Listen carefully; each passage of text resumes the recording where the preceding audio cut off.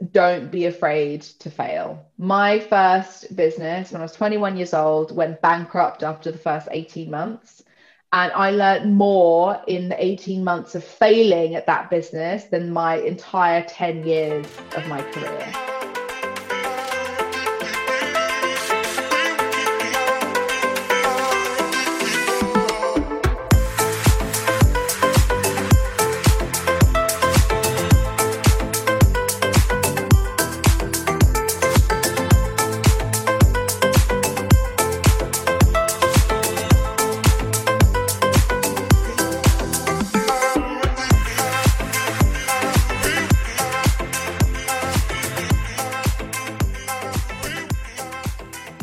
Thanks for tapping on this episode. This is your host Khushi Khare and you are listening to The Women's Stories, the only Indian podcast where I bring extraordinary stories of unconventional business women. She says that she brands people but not businesses. Amelia Sordell is the most beloved B2B marketing expert on LinkedIn with over 70,000 massive followers. One day, from a small corner of a bedroom, she finally decided to start her own personal branding agency. Now, she is the founder and CEO of a personal branding agency named Clout. You may check out her LinkedIn profile from the description to know more about her because I don't want to waste much of your time. Without any further delay, let us get to hear the real side of B2B and LinkedIn marketing. So firstly, I would like you to break 3 major myths around LinkedIn marketing. Okay, so 3 major myths around LinkedIn marketing. I think if we bring it back a little bit to personal branding generally, I think one of the biggest myths about building out your personal brand on LinkedIn is that it's an ego-driven activity. People think that by putting content out there, it's some way kind of them showing off or them bragging or like, you know, being arrogant or whatever, but actually it's the total opposite. You have so much value that you can add to the world and value that you're adding one-on-one already to conversations that you have and customers that you speak to and, you know, the interactions that you have every single day. So all you're simply doing with kind of marketing yourself or personal branding yourself on LinkedIn is sharing that information, but at scale. You're building those relationships out with scale. So number 1 myth busting is it's not an ego-driven activity. Absolutely. The second thing is that I think people think LinkedIn is a professional, quote unquote, professional networking site. And therefore it's only for recruiters, or if you're trying to find a job, it's like basically like a giant CV. And actually the reality is it's a social media networking platform, right? People are there to build relationships, to form, alliances, to make sales, to buy things, to sell. Like it's this incredible mix of people who are interested in having very interesting discussions with one another without the kind of rubbish that happens on other platforms of, you know, kind of, I don't know, crap going out and all that kind of stuff. So LinkedIn is definitely a social media network. And I love to look at it as if you were going to like a conference. So imagine if you were going to a conference and you got to network with all your ideal customers, all your ideal audience, all the people that you want to form relationships with. That's what LinkedIn is. And that's why I also kind of bring it back to my point about personal branding. It's why people are able to build such amazing personal brands on LinkedIn, because nobody does this. No one sees LinkedIn as this incredible social network. They see it as a professional networking site. So people are really missing the trick when it comes to pushing themselves out online and forming those relationships with people and doing it at scale, which I don't think you can do on many other platforms. And finally, I think that people, probably a myth with LinkedIn is people think that you have to be quote unquote professional, like everything has to be very corporate and very unpersonal. The reality is actually the opposite. People want to engage with people. They want to have conversations with people. They want to see your human side. They want to really know what your thoughts and feelings are, not what you think you should be saying. So those would be my kind of 3 myths about personal branding on LinkedIn, which is total. The actual truth is the total opposite. Yeah, that was an absolute punt to all the myths. So continuing to the above question, 3 mistakes that no one should commit on LinkedIn. Number 1, not being yourself, right? I think people really, when it comes, it's not just LinkedIn, it's on social media generally. When someone comes down, they sit with their phone and they go, right, I'm going to write something out today. I'm going to write a tweet. I'm going to write a post. Something happens internally where what you would normally say to someone, when you type it, completely changes. Like it becomes really vanilla. It becomes really corporate. We all speak as if we were like the queen all of a sudden because we're writing it. And actually, the reality is the more personal you can be, the more, human you can be. And actually, a top tip for everyone would be like record what you want to post into your phone, dictate it. So speak into your phone, it will write how you speak, because people read your content as if it was spoken to them. So if you're writing stuff out, it never translates as well as when you speak it out.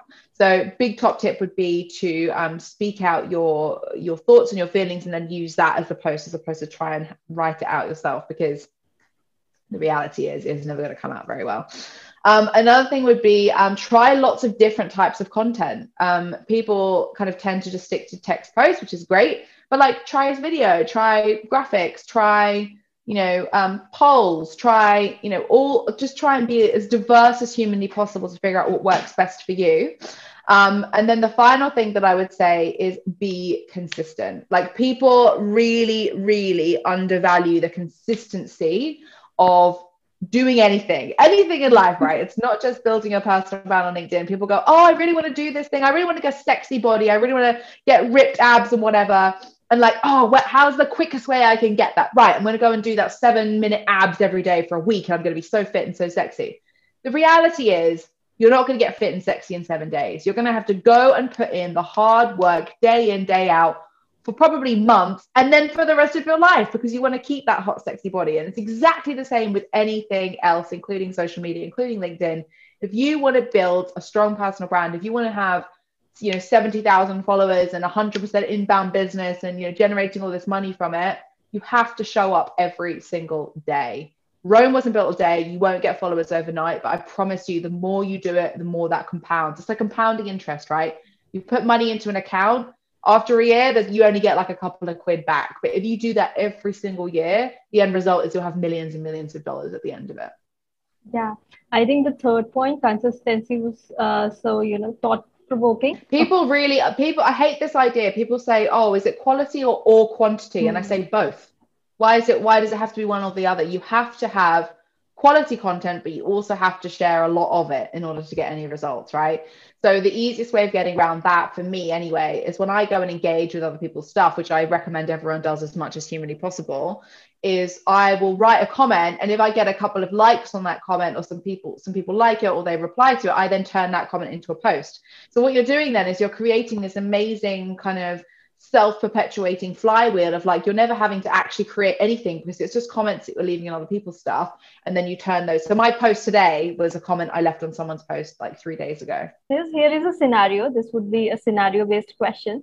So how should a serious B2B SaaS-based company, maybe in edutech or fintech industry, for millennials approach marketing strategy when brands are expected to behave as a human? God, that's a very big question. How should they approach their marketing strategy? Well, first of all, it really depends on who their audience is, right? Like you said, millennials, but like, are they like where? Like what industry are they in? I think broadly speaking, before anyone attacks any kind of marketing strategy of any kind, whether it's a personal brand or a company brand, you have to first of all understand what you want to be known for. Like, what are you going for? Are you going to be the disruptor in the space, or are you the like slow and steady business that can always be relied on? Like, do you want to be known as the leader, or do you want to be known as the underdog? Like, what do you want to be known for as a business? Because that has to form the foundation of every single thing that you do, right? And then kind of the added layer to that is, where is your audience? Where are they currently? Because I can preach all day long about LinkedIn and how great it is, but the reality is not everyone's audience is on LinkedIn. If you're in fintech, you might find that your audience is on Twitter. If you're in edtech, you might find the audience is actually on Instagram or on TikTok.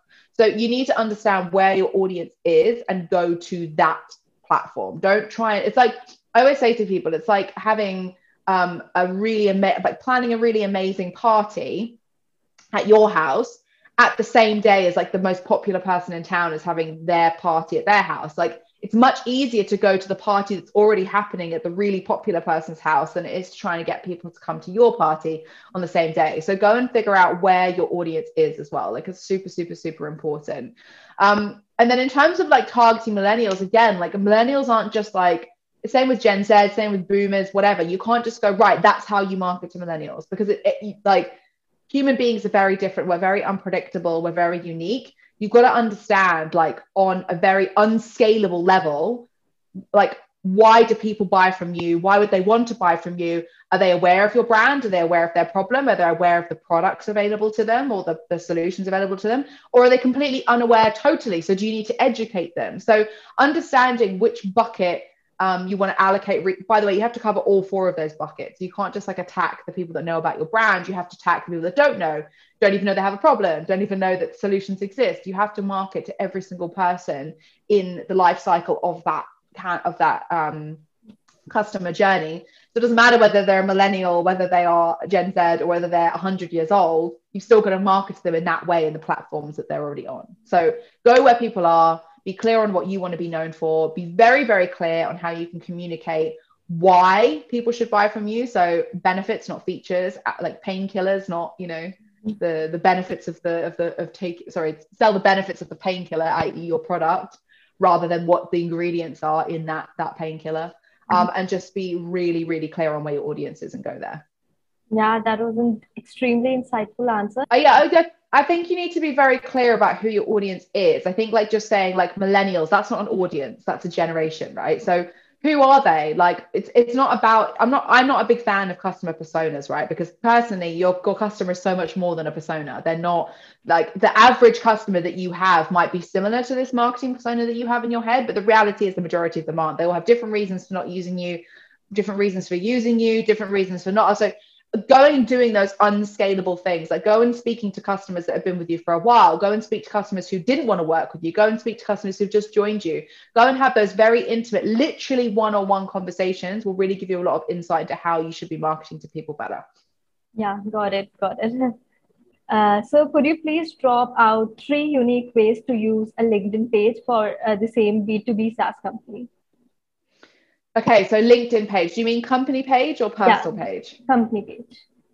Company page. Okay, first and foremost, like people need to treat their company page like they would their personal brand. It has to have personality, it has to be consistent, like valuable content, and there have to be a reason for people to come to your platform, right? You have to be giving them something to want to be there. So I always say to people, like, there's 4 different types of content that you should be sharing, depending on whether it's appropriate. Some of them aren't appropriate for some companies, some are. Sorry to interrupt you in between, but it will be very kind of you if you could take just a second to subscribe or follow the Women's Stories from whichever platform you are listening the episode now. But there are 4 different types. 1, enraging content. So enraging content is things that make people triggered, provoked, not necessarily controversial. You could be really like advocating for women's rights, but that's enraging to people because as a woman, I feel like, yeah, I really want to get behind that. So that would be enraging. The next one would be informing. So you're giving them value, you're giving them you're educating them on something. Like, here are the top 5 tips to do this, here are the top 5 tips to do that.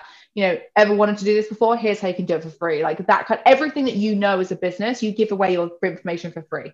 That's informing. The next one is inspiring. So what inspiring stories can you tell? Has someone just been promoted in your business? Was there a customer that overcame a really big challenge because of your products? Like, tell those inspirational stories. And then the final one is amuse. So how can you use humor to get your message across and attract people to want to follow you and form that relationship with you? You have to make sure that your company page really reflects a personality, a tone of voice that's very specific to who you are. Like our tone of voice at Clout is very sassy, very cheeky. Like, we don't mind taking the mick out of people. Like, we're very personal because we're a personal branding agency, but that's not us as a team member. That's our brand. Our company brand has that personality. I think it's really, really important that you get that right first. The second thing is, don't sleep on it. Like, don't sleep on your company brand. People want to follow it, right? You have to just give them a reason to.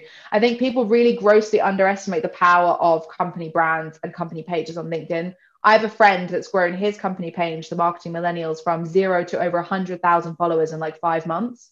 And like, he goes viral on every single company page post he does. So you just have to find who your people are and give them what they want. And then the third thing is, make sure that you're trying to push people off LinkedIn and off that company page to your website, because you don't own the followers on your company page, but you do own customers that come and fill in a form. So give them a reason to come to your website, to give you their details.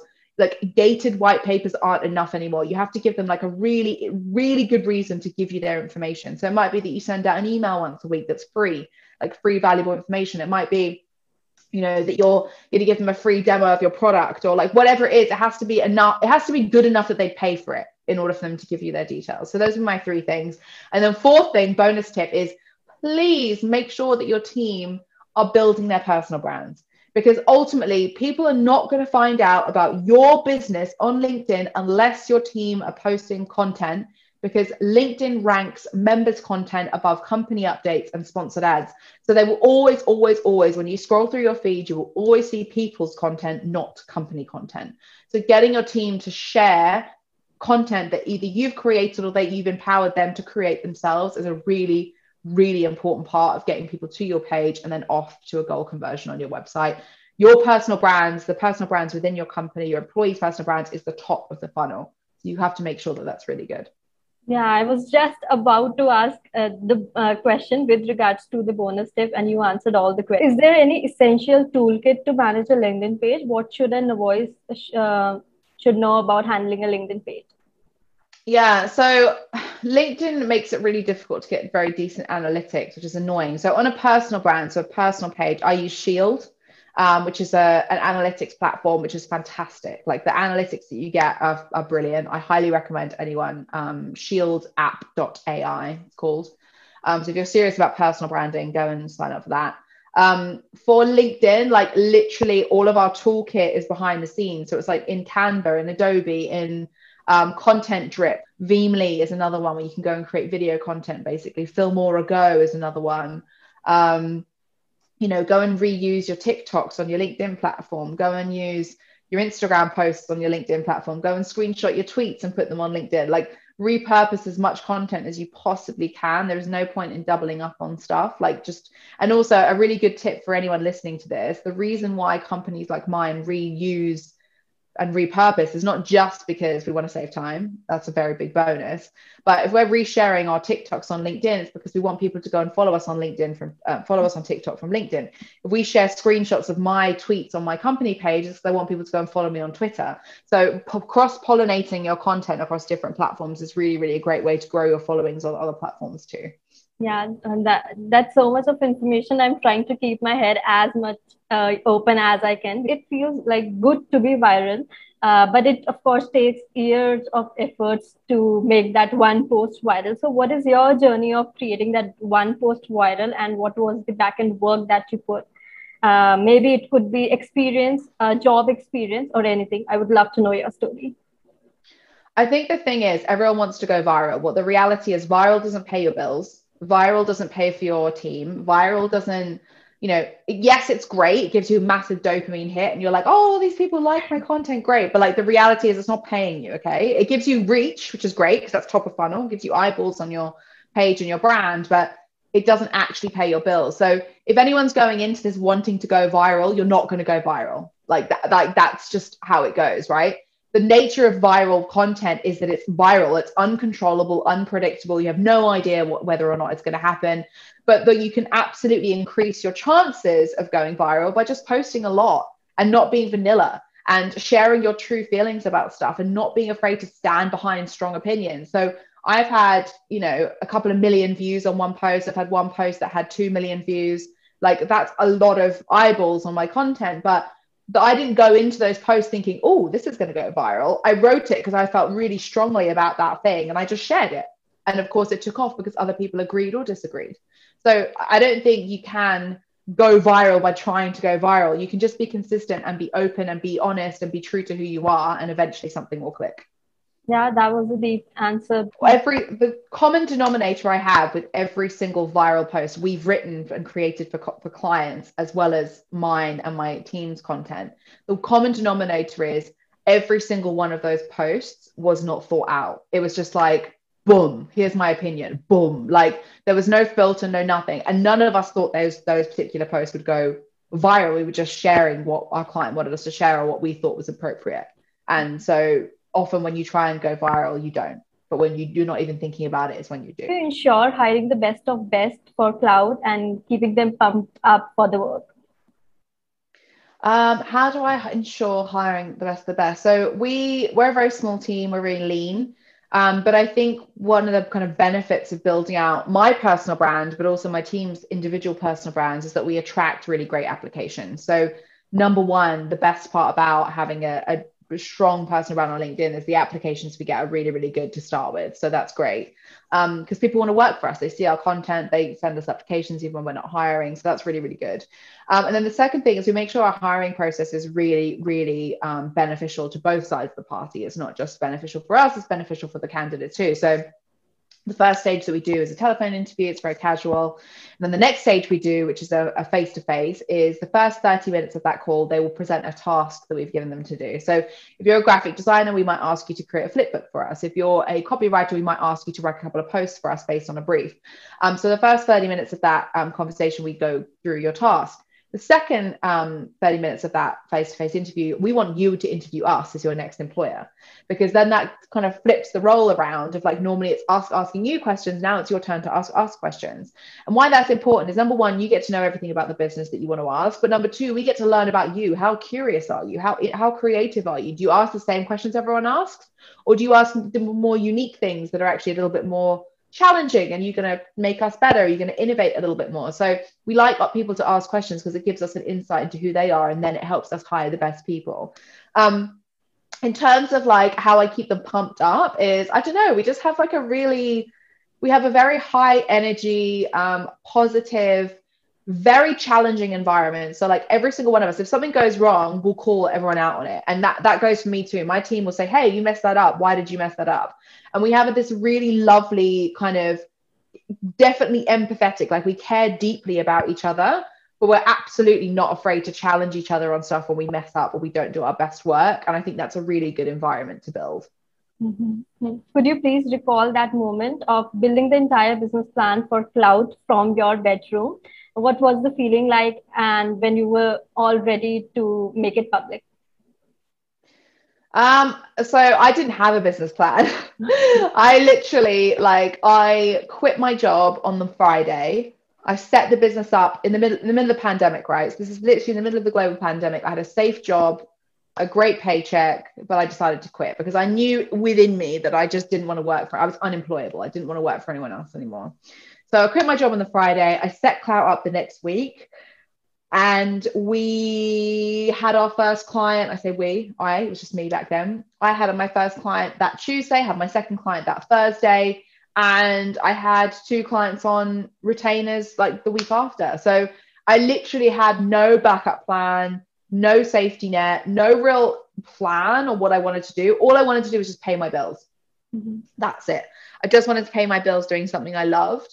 And so the growth of Clout has happened super organically, because I never went into this thinking I was going to be like world dominating and like try and like build this business. But we've ended up, we're 1 year later, and we're a team of 6 now in 1 year from launching. So we've done pretty well. So yeah, I think a lot of look, I'm not going to say don't do a business plan, because it's probably not a great thing to like launch a business plan. However, I do think people spend a lot of time planning that they don't actually take any action. So don't plan stuff so much that it stops you from actually doing the thing that you want to do, because ultimately we can all make business plans, doesn't mean it's going to build a business. Yeah, that's so powerful. So how were your initial months of managing Cloud independently? When we first launched, the hardest thing was that actually most businesses struggle to find clients, right? That's normally the hardest thing. I had the exact opposite problem. I had too many clients, because as soon as I said to the world that we were going to be launching this personal branding agency, there were so many people already in my network that wanted to work with me. So we had a wait list by month 2. So that was never a problem. But what was a problem was like for me letting go and delegating and hiring people, and being okay with someone else looking after clients, even though my name was above the door, and like just general things. Anyone's an entrepreneur can relate. It's really hard to let go because your business is your baby. But ultimately, like for you to grow any kind of success on any level, you have to let go. So the biggest challenge for me was like hiring people and like giving work to them and like just trusting that they would do it. And I still struggle with that a little bit, but that's more because I'm a bit crazy than because they're not great at their job, because my team are amazing. Yeah, I can feel that. And lastly, what message would you like to give to young potential entrepreneurs through this platform who are stuck in a phase? Young entrepreneurs, number one is don't be afraid to fail. My first business when I was 21 years old went bankrupt after the first 18 months. And I learned more in the 18 months of failing at that business than my entire 10 years of my career. So don't be afraid of failure. I think there's some like crazy statistic that says that every single billionaire, millionaire, like, you know, worldwide who's self-made, 99% of them have all had at least one failed business in their background. So don't be afraid of failure. I don't believe failure is part or opposite of success. It's part of it. It's just one thing you have to push through. And let's be honest, we all have multiple failures every day. Every day something happens. So exposing yourself to that and being okay with things going wrong, like you fix them, you make sure they're good, but just being okay that things are going to go wrong, I think is really important. The second thing would be, remember that done is better than perfect, right? Like going back to my business plan, right? Getting the business launched out and customers in the door was way more important than making a perfect business plan. So getting something done is always better than making it perfect, because perfect doesn't exist and perfect can't pay your bills. And then the final thing would be just do it. Like, what are you waiting for? The world is not going to wait for you. It's going to keep spinning. So if you don't do it now, if you don't start your business now, if you don't launch that side hustle now, then when? Because you can wait your whole life telling people what you want to do. Doesn't mean you're actually going to do it. So 100% just dive in and figure it out as you're flying down the hill. Yeah, it was an empowering wrap up to this episode, and it was beautiful talking to you. I think this is one of the episodes that I would be re-listening. Amazing. No, it was perfect. Thank you so much for having me. And sending you loads of positive vibes from the side. You too. Same back. Love it. Thank you. Bye-bye. Bye. Bye. If you like this episode, don't forget to share it with your friends and family. Do tag me on your social media handles. Up till then, take care of yourselves and keep spreading love. I'll talk to you soon.